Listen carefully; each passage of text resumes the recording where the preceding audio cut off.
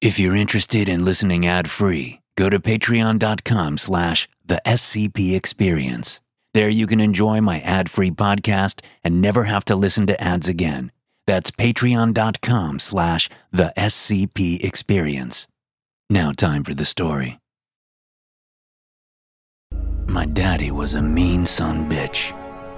He was also a preacher that believed that the road to salvation was unflinching faith. As such, the best way to keep children on the right path was through hard work and strict discipline.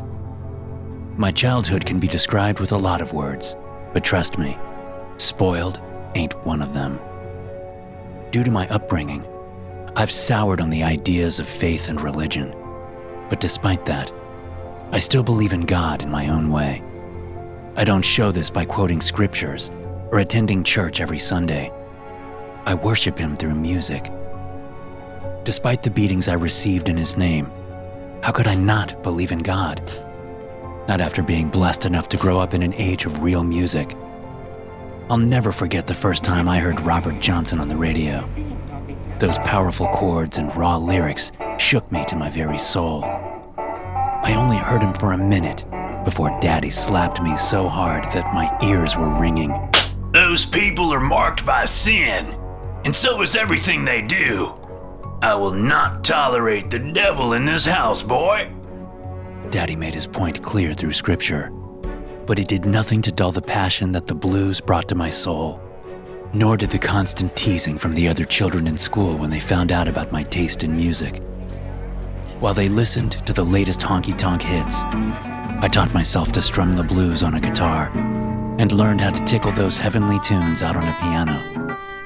One day I hoped that everyone would speak the name of Ricky Dodds the same way they did Johnson and Muddy Waters. It became clear that I would never be able to achieve my dream while living under Daddy's thumb. So, I scrimped and saved every penny I could from doing odd jobs around town. I sang in the choir to nurture my vocals and would listen to the radio in secret, humming along to the songs. Even in the quiet of the night, barely above a whisper, that music lifted my spirits. If Daddy had any suspicions about my goals, he never vocalized them. I imagine the night I left home was a complete shock to him.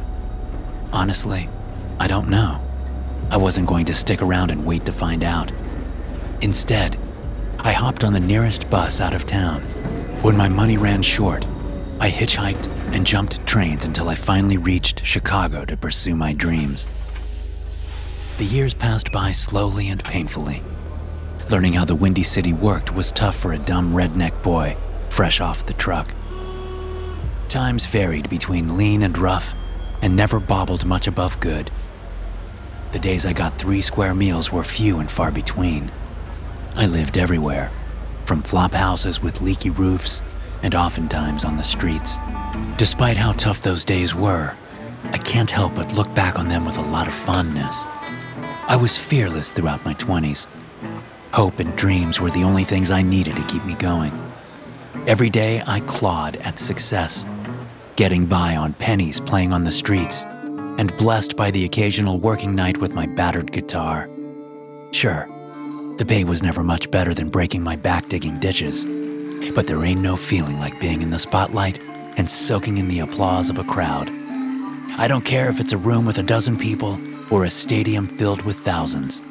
In that moment, a man is as close to God as one can ever hope to be. Like the century I lived in, my 20s gave way to my 30s. The confidence of youth gave way to the reality of maturity. Eventually, it came time for me to face the truth. You see, there's a problem growing up with legends. When the stages and the radios are taken up by the Tommy Johnsons and Tampa Reds of the world, they're not just your inspiration. They're your competition too. I could pick a guitar well enough, even accompany the rhythms on a piano with some degree of competence. My voice could draw attention from people passing on the street, but wouldn't captivate a room full of people. In short, I was good, but I wasn't great. And I wasn't ever going to be. And the spotlight, well, it's got no sympathy for those who can't cast a shadow. It was my 33rd birthday when I finally realized my big break wasn't coming, and I hung up my aspirations for good. By then, a few years of the Volstead Act had already passed, which banned alcohol. And while legally the country was dry as a bone, booze still flooded the streets of Chicago. It was so rampant that anyone could make money on the stuff, even a hick past his prime with a busted dream. I got a job bartending at the Purple Piano in Chicago's South Side. You'd never know Prohibition or Black Friday were a thing within those doors. People would dance and drink the night away. The owners were Italian, but the music was always blues or jazz. Despite the beatings and teasing I had received growing up, the music had broken through the color barrier. Black performers packed the seats with all-white crowds. Tolerance is distance-based, though, I guess. Fancy white folks don't mind color from a distance. Not when they're a safe distance away from them on stage or through the speakers on the radio. They also don't mind them waiting on them and cleaning up their messes, but apparently, they've got a problem with them handling their food and drinks. This is why the other bartenders and I were the only white faces that worked at the Purple Piano. I often received decent-sized tips from the customers, but in truth, I had more in common with my coworkers. I'd rather listen to them talk about music and their day than hear the white rich people complain about problems that I wish I could afford. Still, I pocketed their money all the same. I ain't no saint, and I never was. The Purple Piano satisfied me in other ways too. While dishing out gin and bourbon by the barrel load, I was still close to the music I loved. I witnessed greatness as it happened. And while I didn't have the talent to make it big, my ears still worked just fine. And after closing, I could still strum along on my guitar and sing. Sure, it was an empty crowd, but it kept my younger self alive. The dream might have died, but that spark of hope always remained. One night I stayed late like I always did, waiting for the last revelries to fade. The party went later that night than most, something about a wedding or a bachelor party. Inside the Purple Piano, the two didn't look much different.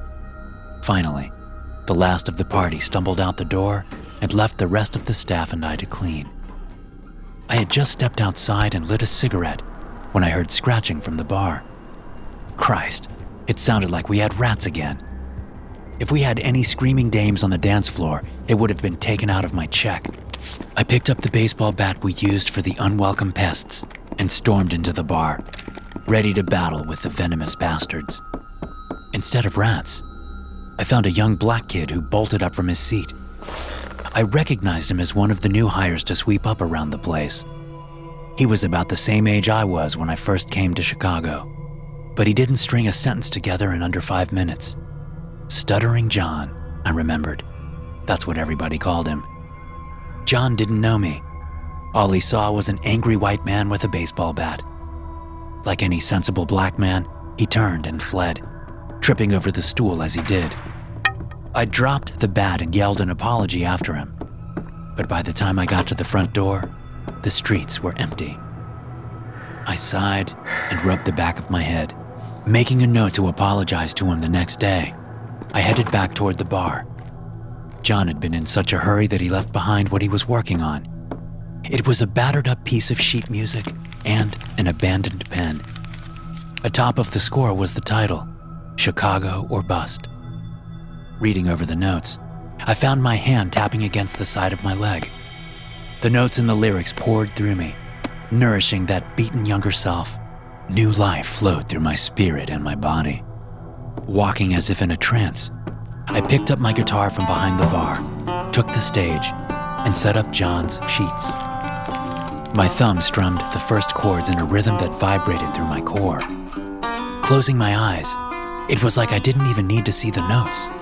They flowed through me, into my heart, and pulsated through my hands in a rapid twist of chords that I would never have been able to match before. The lyrics did the same. All I had to do was open my mouth, and they poured from my throat. I didn't even need a microphone.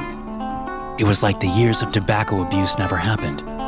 My voice pitched high as a schoolgirl's and deep as the ocean when the song demanded it. Kick my soul to the dust. I don't care, baby. It's Chicago or bust. My guitar and my voice echoed with the last lyrics as I sat on the stool and felt the tears well up behind my eye. The kid who couldn't speak without stuttering was a damned musical savant. It was the most beautiful thing I had ever heard, and I was grateful even to be a small part of it. Clapping snapped my eyes open. It was just one set of heavy hands, but they were like thunder in the empty room. Standing closer into the light, my mouth went dry as I saw the three-piece suit and cigar dangling from his lips. Big Matty Marcone, a capo for the Gambino crime family, and my boss. The Purple Piano was more like a playground for him, and a place to launder money through his less legitimate businesses. Our bartender had been accused of stealing from the till, and it was said that Marcone was why we never saw him again. Sorry, Mr. Marcone, I said, and jumped to my feet. The manager said it was okay if I played after hours. I mean, so long as there ain't no customers around or nothing. I didn't know anyone else was here. Marcone looked like he hadn't heard a word I said, and plucked the cigar from his lips. That was beautiful. He stressed each syllable in the word. What's your name, kid? I doubted I was 10 years younger than Marcone, but I wasn't going to correct him.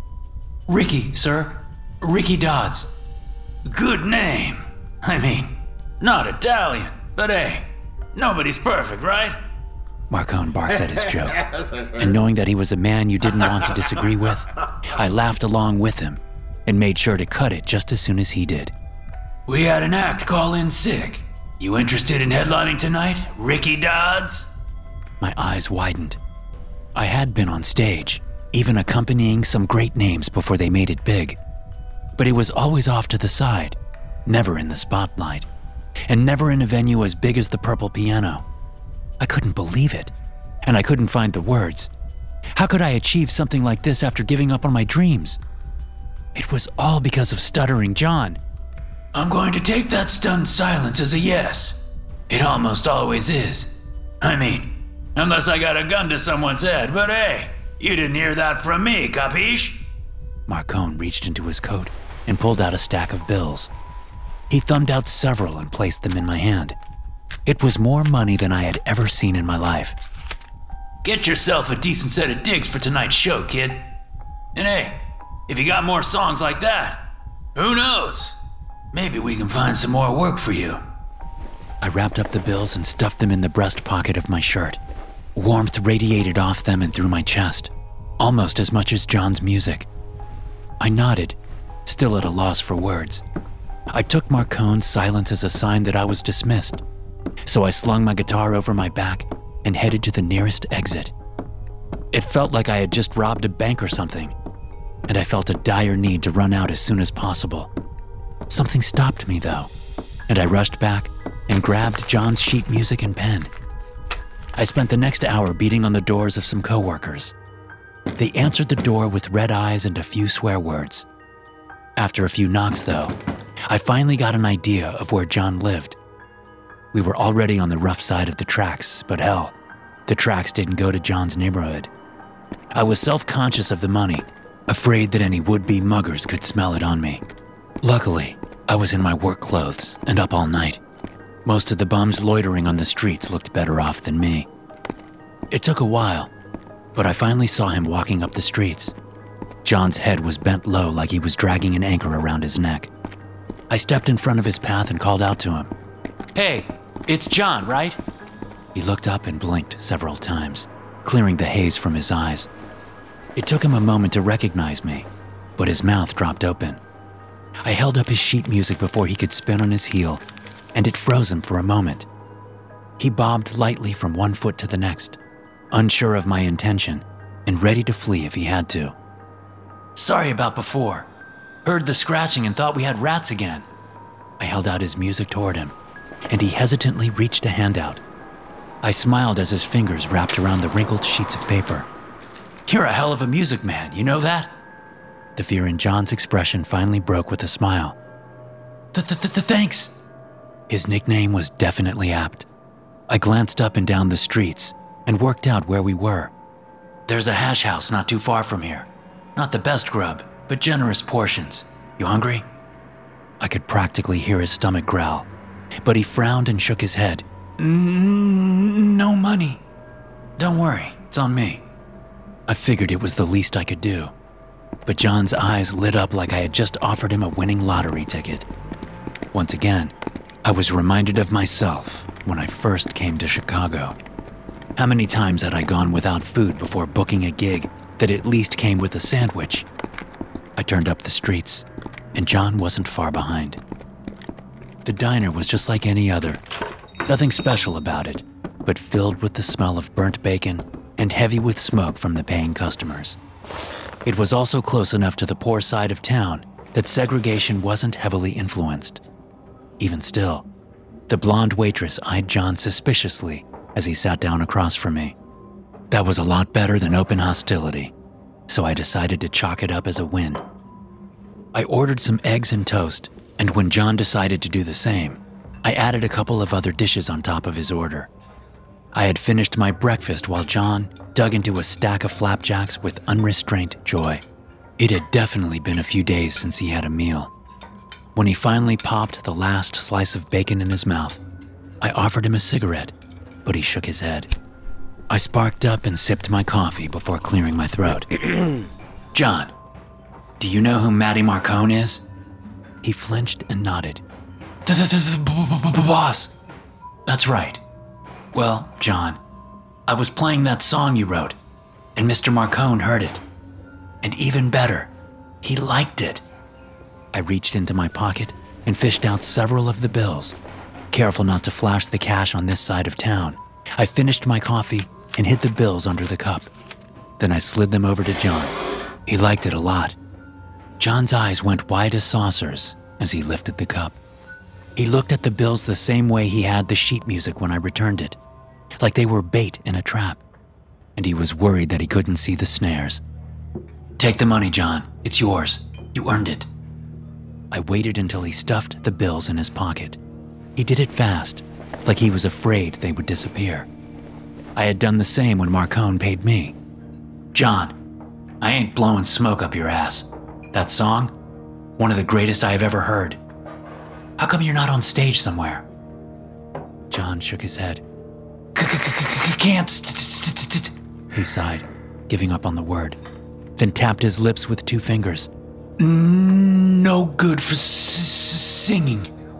He held up his hands and showed trembling fingers. No good for playing.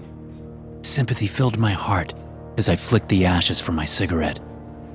Poor kid was gifted with limitless music imagination, but his body wouldn't let him live up to his potential. But at the same time, I couldn't help but think it was another sign of faith, of God rewarding me for worshiping him in my way. Here we were, him with the imagination but not the skills, and me with the skills but without the talent. What were the odds? I tapped the side of my head.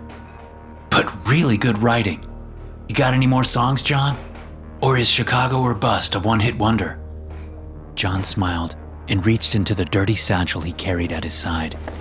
He pulled out several other beaten sheets of music, and I had to stop myself from snatching them up. As my eyes glanced over the notes, I could already hear the music filling my mind and rising to my throat, just begging to be sung. Right. Here's what I'm thinking, John. I can play and sing, but can't write worth a lick. You've got the opposite problem. I stacked up his sheets of music. You write the songs for me, and I'll play them for the crowd. I'll take the credit as the performer. You get the credentials as a writer. How's that sound? John's smile grew even wider. Sounds good, sir. Don't call me sir. My tone made him flinch, so I softened it. I ain't your boss, John. I'm your partner. We're going to split everything 50-50, which means the cash too. So, you call me by my name, Ricky Dodds. I held up my hand, and John reached up and took mine. Johnny Green.